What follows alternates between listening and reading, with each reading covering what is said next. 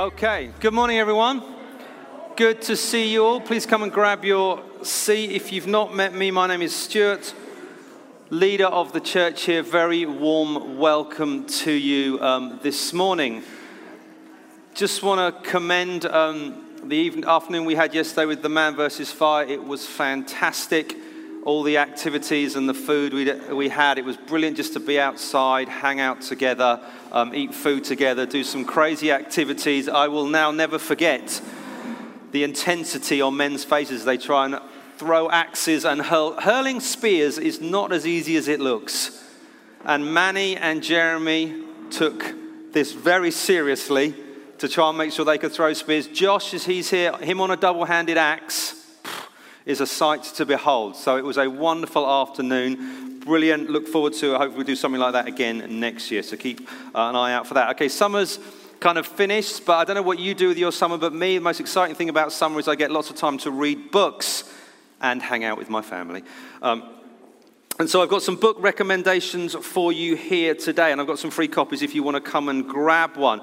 The first one, Confronting Jesus by Rebecca McLaughlin. This is fantastic. This is 9 chapters all about Jesus, talking about Jesus as the son, the seed of the woman, the king, the teacher, the lover, the servant, the healer.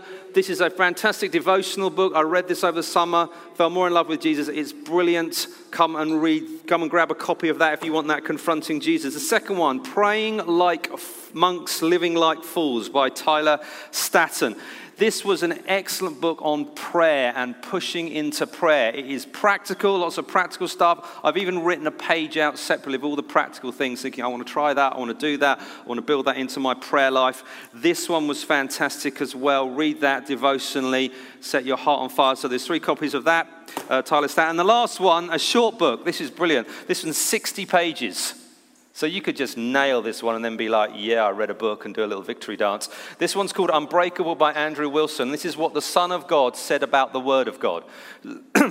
So this is looking at Jesus and what he said about God's Word and what that means for us as we read God's Word. And I found this absolutely brilliant, enlightening, lots of little short chapters, fantastic, only 60 pages, but are really good. I think this was available at New Day, and a bunch of the kids got them as well, the teenagers, but please come and grab that. So I've got some free copies there. If you want them, come and help yourself to those. All right, today we have the final section of Mark's Gospel. So if you've got your Bible with us, go to Mark chapter 16, and we're going to be rounding out our series that we've been going through for about a year now, and so we're going to finish it this morning. But because we're finishing, and that's a good thing, and that's a time of celebration, we've got some chocolates for you here at the front. They're not just decorations, they are there for you to enjoy. So what we're going to do is we're going to hand them out. If we kind of move them around the congregation, please take a few and then pass them on and keep them moving around, and they've got something to munch on. You're welcome. Enjoy that as we finish Mark's Gospel today. Now, I don't know if there's anyone here who likes stories, whether they're stories in books, on TV, or even narratives we follow in the media. But sometimes stories don't end the way we want them to end. Sometimes the payoff at the end isn't what we're expecting or necessarily what we want. And I find this particularly relevant for me as a sports fan. I like watching sports, I like following them, but sometimes the end isn't quite what I wanted and what I expected, and I kind of want to rewrite the end of the story because it didn't turn out how I wanted. And this is particularly relevant if you're a follower of football, particularly the England football team. Is anyone here old enough to remember 1990 World Cup semi-final? England against Germany, and it goes to, of course, where does it go to? Penalties. And God bless Stuart Pearce and Chris Waddle were over the bar, and England are knocked out. Don't make the final. Terrible. And then you fast forward a few years, Euro 96, semi-final. Who was it against? Yeah, blooming Germans. God bless them. This time it's Gareth Southgate. And you're like, no! I remember watching that and just being distraught. World Cup 98. David Beckham, the saviour. He's come, he's brilliant, and he gets sent off against Argentina. And you're like, no! England are knocked out. Euro 2004, I remember this so vividly. England are playing an opening group match. There's people in mine and Mel's home with loads of people there. Got the youth group there, our friends there. We're watching. England are 1-0 up against the world champions, France. There's a few minutes left. Zinedine Zidane.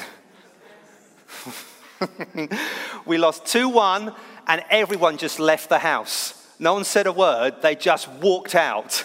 And we were just sitting on the sofa like, that was a terrible ending. 2018 World Cup. Thank goodness it wasn't penalties this time. Extra time against Croatia and England lose. Even a couple of weeks ago, we were on holiday and the boys came and said, we want to watch the World Cup final, the Women's World Cup final. Who was in it? The Lionesses. They were playing Spain. Spain scored that spectacular goal, but then there was the penalty save at the end. You thought, this is going to change. This is England's moment. They're going to turn it around. And no, they didn't. Played like troopers, but they lost. And the reality is we don't always like the endings of the stories. We always don't like how they turn out. And we almost think we want to rewrite that. We want to change that. We want to alter that. And that's what we're going to be having a little look at today as we close out Mark's Gospel. We're in the final section. We've been going through this for 12 months. In the recent few chapters, we've had Jesus been arrested. He's been tried in a Jewish court. He's been sentenced to death by a Roman judge. He's been beaten, mocked, flogged, and finally crucified. He dies on the cross and his body has been laid in a tomb. And we're going to look at the next few verses at the beginning of Mark, and they're going to appear on the slide behind, and I will read them to you. So chapter 16, starting at verse 1. It says, when the Sabbath was past, Mary Magdalene and Mary the mother of James and Salome brought spices so they might go and anoint him. And very early on the first day of the week, when the sun had risen, they went to the tomb. And they were saying to one another, who will roll the stone away for us from the entrance of the tomb? And looking up, they saw that the stone had been rolled back. It was very large. And entering the tomb, they saw a young man sitting on the right side, dressed in a white robe, and they were alarmed. And he said to them, do not be alarmed. You seek Jesus of Nazareth, who was crucified. He has risen. He is not here. See the place where they laid him. But go, tell his disciples and Peter that he is going before you to Galilee. There you will see him just as he told you. And they went out and fled from the tomb, for trembling and astonishment had seized them. And they said nothing to anyone, for they were afraid. Okay, big idea. Big idea this morning is the resurrection of Jesus from the dead means we have a massive decision to make. The resurrection of Jesus from the dead means we have a massive decision to make. Okay, he has risen. We're going to look at the women and the angels and then the response. So the women, verses 1 to 4, it says, Mark is returning to the women who we have met in end of chapter 15, verses 40 and 47. So they've already been named and identified with him. And so these women, they witnessed the death of Jesus on the cross. They witnessed his burial in the tomb when Joseph of Arimathea went to Pilate to get the body and put it in the tomb. So they are witnesses. They've seen it. And the personal names that Mark uses for them is another reminder that these were eyewitnesses to the events. Personal names in the Gospel of Mark are unusual. So when he does name them specifically, we have to take note. And he's basically pointing out that these women saw it all. They saw his taking out to be crucified, they saw his death, and they saw his burial, and he's bringing us back to him. Now, there is an irony in here, which Mark has a lot of these in his gospel, is that the testimony of a woman at the time would not stand up in court. It wasn't considered important enough. It had to be a testimony of a man to be legally allowed into a court. And so if you were going to fabricate a story, you wouldn't use women as your witness, which only points to the authenticity of what's happening now. Because if this was a made-up story, it definitely wouldn't be women. But in the grace of God, he says, no, these are the people who are going to see what's happening. And so these are the ones who've been present throughout. These are the ones who Mark is choosing to focus on here. And it begins with the Sabbath, which links back to the end of the previous chapter, was that Jesus' body was taken down on the cross because the Sabbath was coming. The Sabbath was a Jewish day of rest, so they needed to deal with the dead body quickly, so they then put it into the tomb. And so this is after the Sabbath, so it's the next day of the week, the first day of the week, which is for us our Sunday. And the Jewish custom at the time was to anoint a dead body with an oil that was mixed with myrrh and aloes. So this is what the women were going to do. This wasn't embalming like the Egyptians. This was an anointing. So as the body decayed, there was a different smell there. And so they were going to do that. So they were up early on the Sunday morning to go to the tomb to anoint the body. And the actions of the women here show their devotion to Jesus. Got to make that point. Their devotion, they've been through it all. They've been following him throughout his ministry. They witnessed the horror of his execution and death, and then they observe where he's buried, but they are still devoted to him, and they are going to continue with the practice. So they want to anoint the body, a kind of almost final act. As he is gone, he is passed from this life. And so they show that their devotion to Jesus stretches beyond even his death. They would be followers of Jesus to the bitter end. And that the irony of their actions is that if we remember in Mark's gospel, this action has already been carried out. Do you remember Mark chapter 14 when the woman, the unnamed woman, came before Jesus and she broke that jar of perfume and it filled the house? And what did Jesus say? Jesus said, she's anointing my body for burial. And so actually these women we know aren't going to be able to fulfill their task. One, because it's already happened, and the other one, that the resurrection is going to get in the way. But they are coming to the tomb to do this. But then we find out it's very early. The reference there is between 3 and 6 a.m. in the morning, but it's qualified by whenever the sun came up. So sometime in that period. So they were up at the crack of dawn, sun had risen, they want to go. And they have a conversation that only Mark of all the gospel writers records, basically saying, how are we going to move the stone? There's only 3 of them. The stone's very big. They haven't got any help. The disciples who could have been a help were all fled and in hiding. So it's just the 3 of them. So they're on the way to do the job that they want to do. And then suddenly realizing, we've got a big stone in the way because they have seen it. How do we move it? But then they arrive at the tomb, problem solved. The stone has been moved away. And the implication there, as we read it, the way Mark's written it, is saying this is an act of God. This is an act of God. God is at work in this situation, and it doesn't have human involvement. Humans are merely witnesses to the activity of God. God is on the move. God is working, and all men and women do is they witness his works. It's not about them. It's about him. God works, humans witness. And then we get to the next section, verses 5 and 6. An angel is there. They enter the tomb, and they see a young man sitting at the right side dressed in a white robe, and they were alarmed. This is a description of an angelic encounter, and they were alarmed. The word used there can describe fear, wonder, astonishment, or distress. I would submit to you that they feel all of those things when they meet this angelic encounter. And the announcement that the angel then presents to the women entirely contradicts what they were expecting. They were coming to anoint a dead body. But then the angel speaks to them. It's always fascinating when an angel turns up. They invariably start with the words, do not be afraid, do not fear, do not be alarmed. It says something about their countenance, what they're like. But that's how he begins. And it says, you seek Jesus of Nazareth who was crucified. But he says, probably the 3 most important words in human history, he has risen. He has risen. He's not here anymore. The dead is no longer here. The women, they come with a focus of death and burial, But the reality, it's a message of resurrection and celebration, because he is no longer here. He has risen from the dead. The women bring the spices to have a form of closure, kind of ending. Let's just follow this through to the end. They can go then through the stages of grief, but actually the angel announces a new beginning. Something has happened, something has changed that will forever have ramifications on this earth. And the announcement of the the angel is the gospel.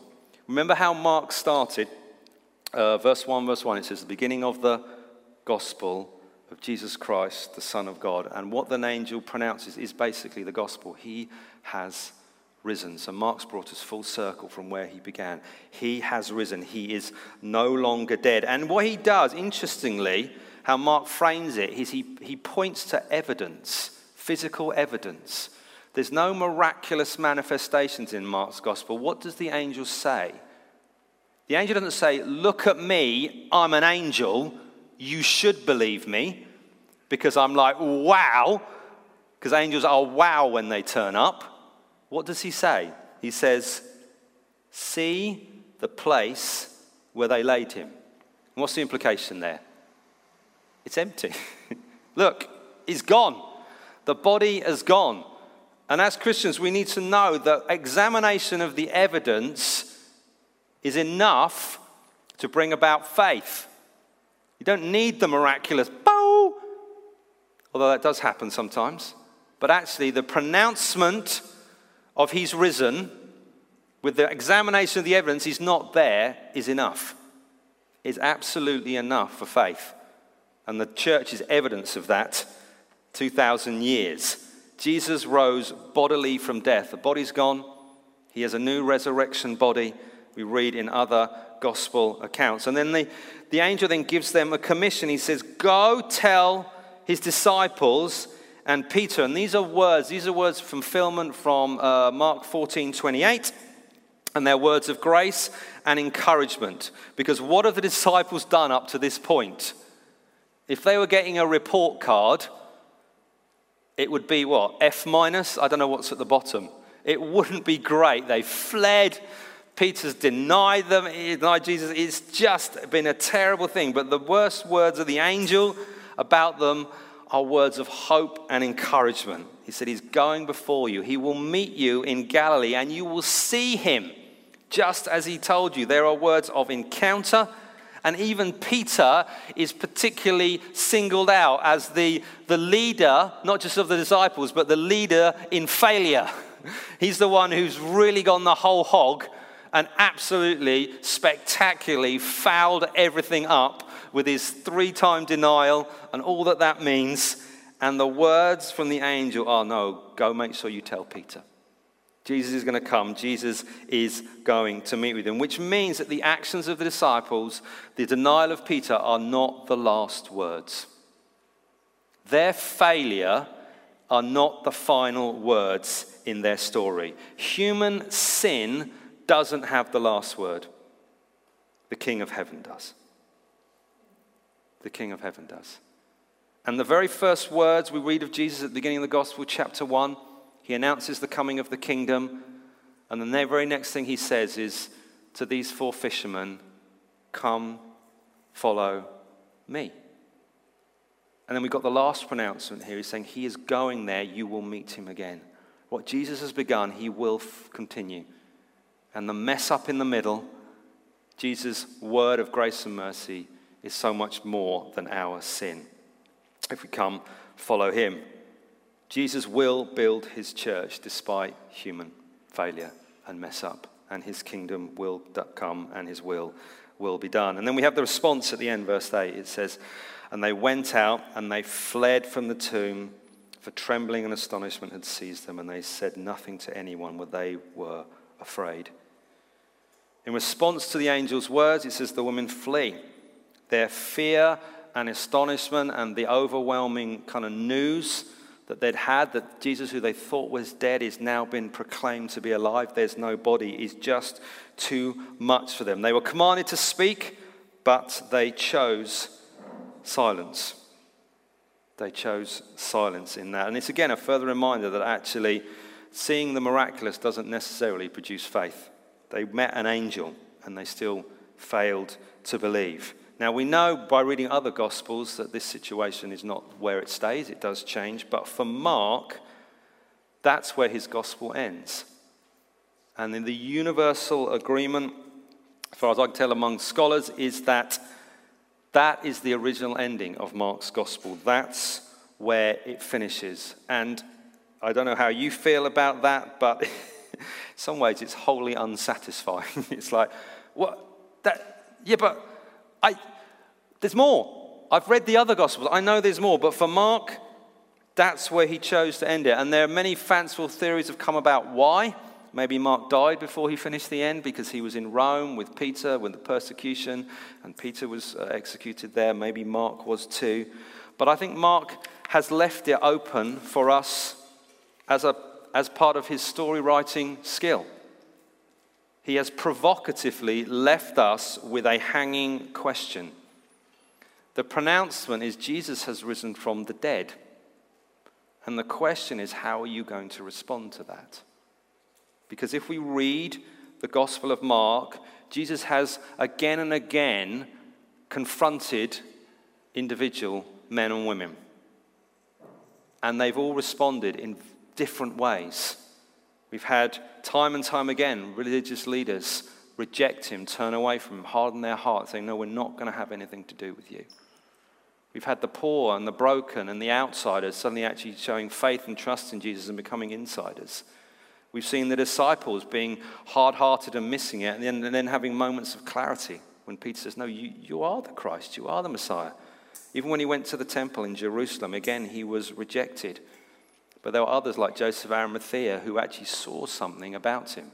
We've got Pilate rejecting him, sending him to death. And then we've got the centurion, the one who actually carried out their executions. Words are, wait a minute, this surely was the Son of God. And so there's all these responses.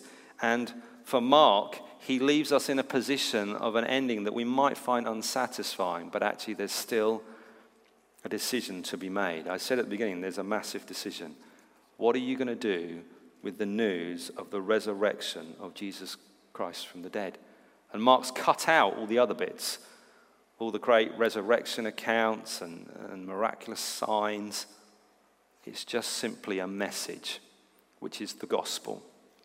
He's risen. What are you going to do about it? What are you going to do about it? Now let's just address the other bits before I kind of put together some application. Now most English translations, as far as I can tell, have the extra bit in their Bible. Verses 9 to 20. My Bible has that.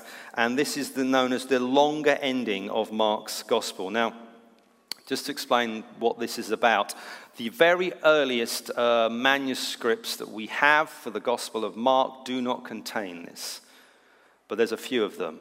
However, the thousands of others, because there are so many copies of parts of New Testament in whole or in part, do have it. And so we have this kind of like what it is. So it's universally believed, and this next bit wasn't written by Mark. Part of that is because of the language used. There are words used in there in the Greek that aren't used in the whole rest of the gospel. So it's suddenly like, did Mark suddenly change his entire vocabulary? That's unlikely. You've got the weird bit in verse 9 with Mary Magdalene is suddenly introduced, who we've already mentioned, 3 times? Oh, she's the woman with 7 demons are cast out of. You're like, why? We know who she is, because we've had her already mentioned multiple times. And so it's universally believed that this wasn't written by Mark, yet it was accepted by many of the early church fathers as just to represent what was written here is part of the gospel message and part of what happened. And in fact, if you go through it, all of the stuff in there is verified by other parts of the New Testament. Other parts of the New Testament. So there's nothing new in it particularly. It is what it is. And so it appears in the Bibles because there's that, is it, isn't it? And actually this shouldn't undermine our faith in God's word. It should only actually strengthen it, that when there's something that we're not quite sure about, it's actually put out front and center and said, we need to think about this. But it's generally, the university, it's not written by Mark. We think the 8 was the ending, but it is there, and it does point to Jesus' resurrection, which is verified by other parts of the New Testament. And this final section basically deals with two things. It deals with the movement from unbelief to belief. So you can imagine a scribe who's maybe not happy with Mark's ending and wants to add something to it. And so this is what they wrote. And so it's basically a bunch of resurrection appearances. He appears to Mary, he appears to 2 travelers, he appears to 11, and then we have his ascension at the end. So first bit, 9 to 11, he appears to Mary. We know throughout all the other Gospels that the risen Christ appeared to Mary. We see that in many detailed accounts, and that she's been there. And we show that she then actually turns to go and message the other disciples. In John's Gospel, her responsibility was go and to proclaim the message of Jesus' resurrection. And then we have the appearance of the 2 travelers, which is basically a nod to the end of Luke's Gospel, Luke 24, the 2 on the road to Emmaus. Very famous story where Jesus appears to them, talks to them about the scriptures. They don't know who he is. They go and have dinner together. He breaks bread and suddenly they see. It's the risen Lord, and that's it. But you see a continued kind of unbelief there. And then he appears to the 11, which we see in many other Gospels, and they're still hard-hearted. Jesus rebukes them, and we have things like doubting Thomas and the like, where Jesus has to come and appear to his disciples, and they finally believe. And then he gives them a commission. It says, which recalls Matthew 28, the Great Commission, where Jesus sends them out into the world, sending his message for both Jew and Gentile. It is for all creation. And then whoever believes is baptized, which we see working out throughout the Gospel of Acts. The response to the gospel of Jesus and putting your faith and trust in him is to be baptized, and a recognition that the gospel has not just universal significance for Jew and Gentile, but it has eternal consequences. For those who believe will be saved, those who do not believe will be condemned. And then we have the signs that follow. The gospel will be accompanied by signs of power, and we see that throughout the New Testament. They are merely just to attest the message. The message is the key, but actually around the proclamation of God's word, there are going to be miraculous signs. There's the speaking in tongues, and there's casting out demons, and there's people getting sick. And then we have the crazy bit that everyone focuses on. Let's look at it. Verse 18 says they're going to pick up serpents in their hands, and they will drink deadly poison. This does not mean, just to clarify, we're not going to have snakes here next week. Doing the ooh. No. It's just a recognition that God miraculously sometimes intervenes to save his people. To save his people from those who would try to harm them. And that's what that is. It's just a recognition that that happens sometimes, and God is with his people with power. And that's a reminder for us as we proclaim the gospel. God is with us in power to perform his miraculous signs, to protect, to guide, to lead, to guard us in that. And then the gospel, the longer ending, finishes verses 19-20 with the ascension of Jesus into heaven, which is from Acts 1, 9 to 11, and it brings in Psalm 110 as well about him seating at the right hand of the Father. And so even with this longer ending, it lands in the place you want it to. Jesus is Lord. He has risen. He's ascended to heaven. He is ruling and reigning over all things, and we are to worship him and follow him all the days of our life. Okay, let's come back and look a little bit of application, and then we will worship together. One thing I want to just bring to you today, and that is this. Jesus rose from the dead. Time to make your choice. Jesus rose from the dead. Time to make your choice. Mark has led us through 16 chapters. We've been on this journey for 12 months, and it comes back to the same thing. What are you going to do with Jesus? He began his gospel saying, this is the gospel of Jesus Christ, Christ being the anointed one, the Son of God, God himself come to earth. He is the long-awaited Messiah. He was heralded by John the Baptist as the new Elijah to come to be the forerunner of God's chosen king, God's chosen leader. We see Jesus baptized in the Jordan, where he's filled with God the Holy Spirit. He's affirmed by God the Father, ready for his ministry on earth. He then demonstrates his power time and time again over sickness and disease and death and the created order and the demonic influences in the world. He shows himself to be superior than them in every possible aspect. Jesus shows his authority over man-made religion by confronting and correcting and besting anyone who would come and try and speak to him and undermine it, and shows a thorough understanding of God's word that causes anyone who stand with him to go silent. We've seen Jesus as the new and better Moses who will lead his people out of slavery to sin into the promised land of new life with him. We've seen his own predictions 3 times, chapters 8, 9, and 10, of his coming death. He knows what's coming, and his subsequent resurrection. He enters Jerusalem as God himself, returning to his temple, the place, the center of worship for the people of God, but he pronounces judgment on man's attempt at religion to try and earn their way to God. He says it will not last. We find out that Jesus alone is the place where the presence of God dwells on earth. And they don't go to a place, they go to a person. That's where you meet with God, only through Christ himself. That's how you come to God the Father. Then we see Jesus as both the suffering servant and the sacrificial lamb who died in our place for our sin, which was all in accordance with the Old Testament scriptures and even Jesus' own words as he pronounced them, and his fulfillment of prophecy. We see him die, his body placed in the tomb, and on the 3rd day, he has risen from the dead, as he said, which then leaves us with that stark choice. What are you going to do with that news? And it's been the same message the church has been proclaiming since he rose from the dead. This is the message. He has risen. What are you going to do about it? And so it becomes this massive choice for us, because you can really go one of 2 ways. You can run and hide. You can reject truth. You can reject Jesus' call to come and know him, to repent, he said, turn away from your sins, live another life, come into his kingdom, follow him as King and Lord. You can reject his forgiveness. You can reject his grace. You can reject his mercy. You can reject his calling. But all that does is leave you outside of the kingdom of God, facing his judgment. You just have to stand before a holy God on your own, and you will face the same fate that the temple faced, and Jerusalem, the city, faced when it was destroyed by the Romans, utterly wiped out. And that is what you will face. You can also make a choice along the same sort of lines. You say, well, I'll kind of take Jesus, but he'll just be one among many. Yeah, I'll accept it, but I won't really accept it, which is probably more of a challenge to us here and now. Is actually Jesus just one of many?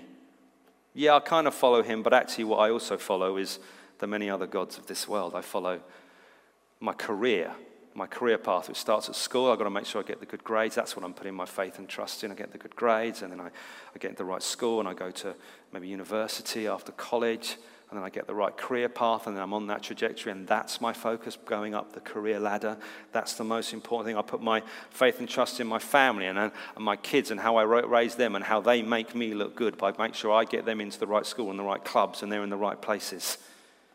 I pursue money or my hobbies. That's the most important thing. I live for the weekend. I live for doing that. Jesus is just one of many things rather than being the one above all things in our lives. And that is the wrong answer to this question. The other answer, the other option you could take, is you could believe Jesus rose from the dead. Why? Because he said he would. And then he did. And there were eyewitnesses who saw it and then wrote it down and left it here for us. And that is enough. That is enough. It could be your first time this morning, it could be your 100th time. But we are to put our faith and trust in a risen Savior who died in our place for our sin.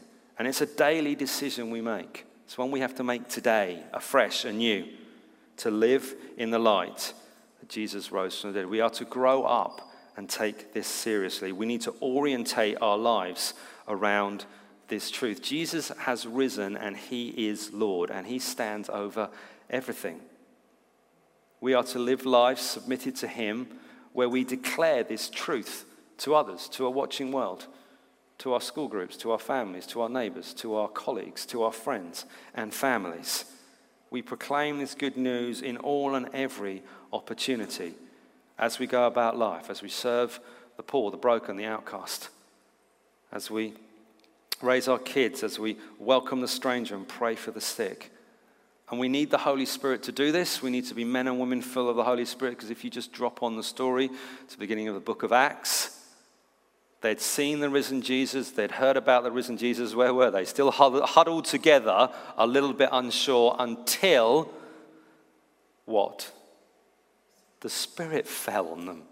Acts chapter 2. The Spirit fell, and suddenly the church began. And we need to be men and women full of the Holy Spirit, praying for one another, praying for ourselves. We've got our first all leaders meeting tonight down in the hub later, where we're going to be sharing some great news about what we think God's saying for the next season. But we're going to take opportunity there to pray for us to be filled with the Spirit. We do it in our life groups, doing it all and every opportunity. And as we close out this gospel, I hope you've found the journey stimulating. I hope you've learned something. I hope you've grown. I found it absolutely brilliant going through the gospel. But as we come to the end, we need to make a decision. And we need to recognize that it's all about him. It's all about him. And that's where Mark leaves us at the end, saying, make your choice. But he's very squarely saying, this is the choice you need to make. It's all about Jesus. Amen? Amen. Do you want to stand up? I want to pray for you. Can the band come back up? And then we're going to worship the Lord together.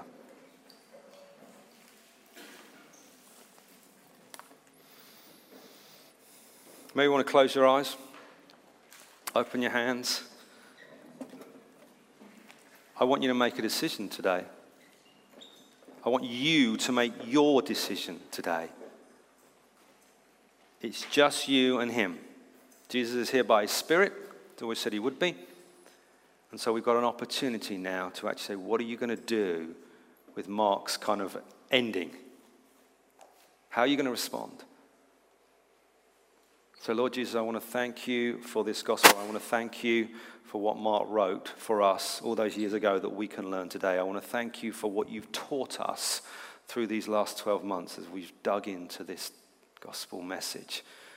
Lord Jesus, I pray today that as we stand here before you, that we would make good and wise decisions.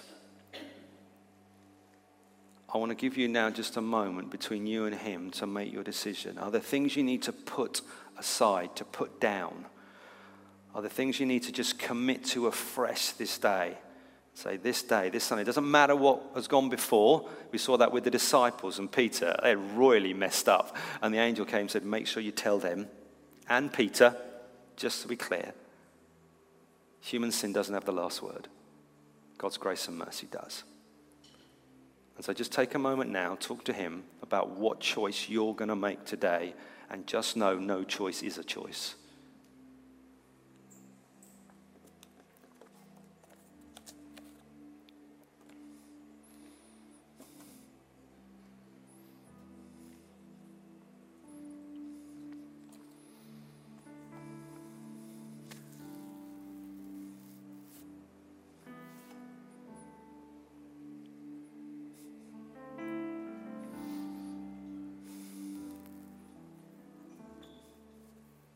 Lord Jesus, we look to you, we turn our eyes to you, and we say, you are alive. You have risen. We take the message of the angel and we put our faith and trust in that. Lord Jesus, I want to say today, I make the choice again to follow you. I turn from living my own life and I put my hope in you. Lord Jesus, I want to say, I believe the message. I trust the message that you rose from the dead and you ascended into heaven and you rule and reign for eternity. Lord Jesus, I want to say, God, fill me with your Spirit today, that I might know your presence, that I might know you, that I might live this life for you. I want to be written about me, spoken about me, that he was all about Jesus. That's my choice today, Lord God. And God, I ask for us, I ask for me as this people, that we would have grace to follow you, to proclaim that you're alive, and to make it all about you. And God's people said...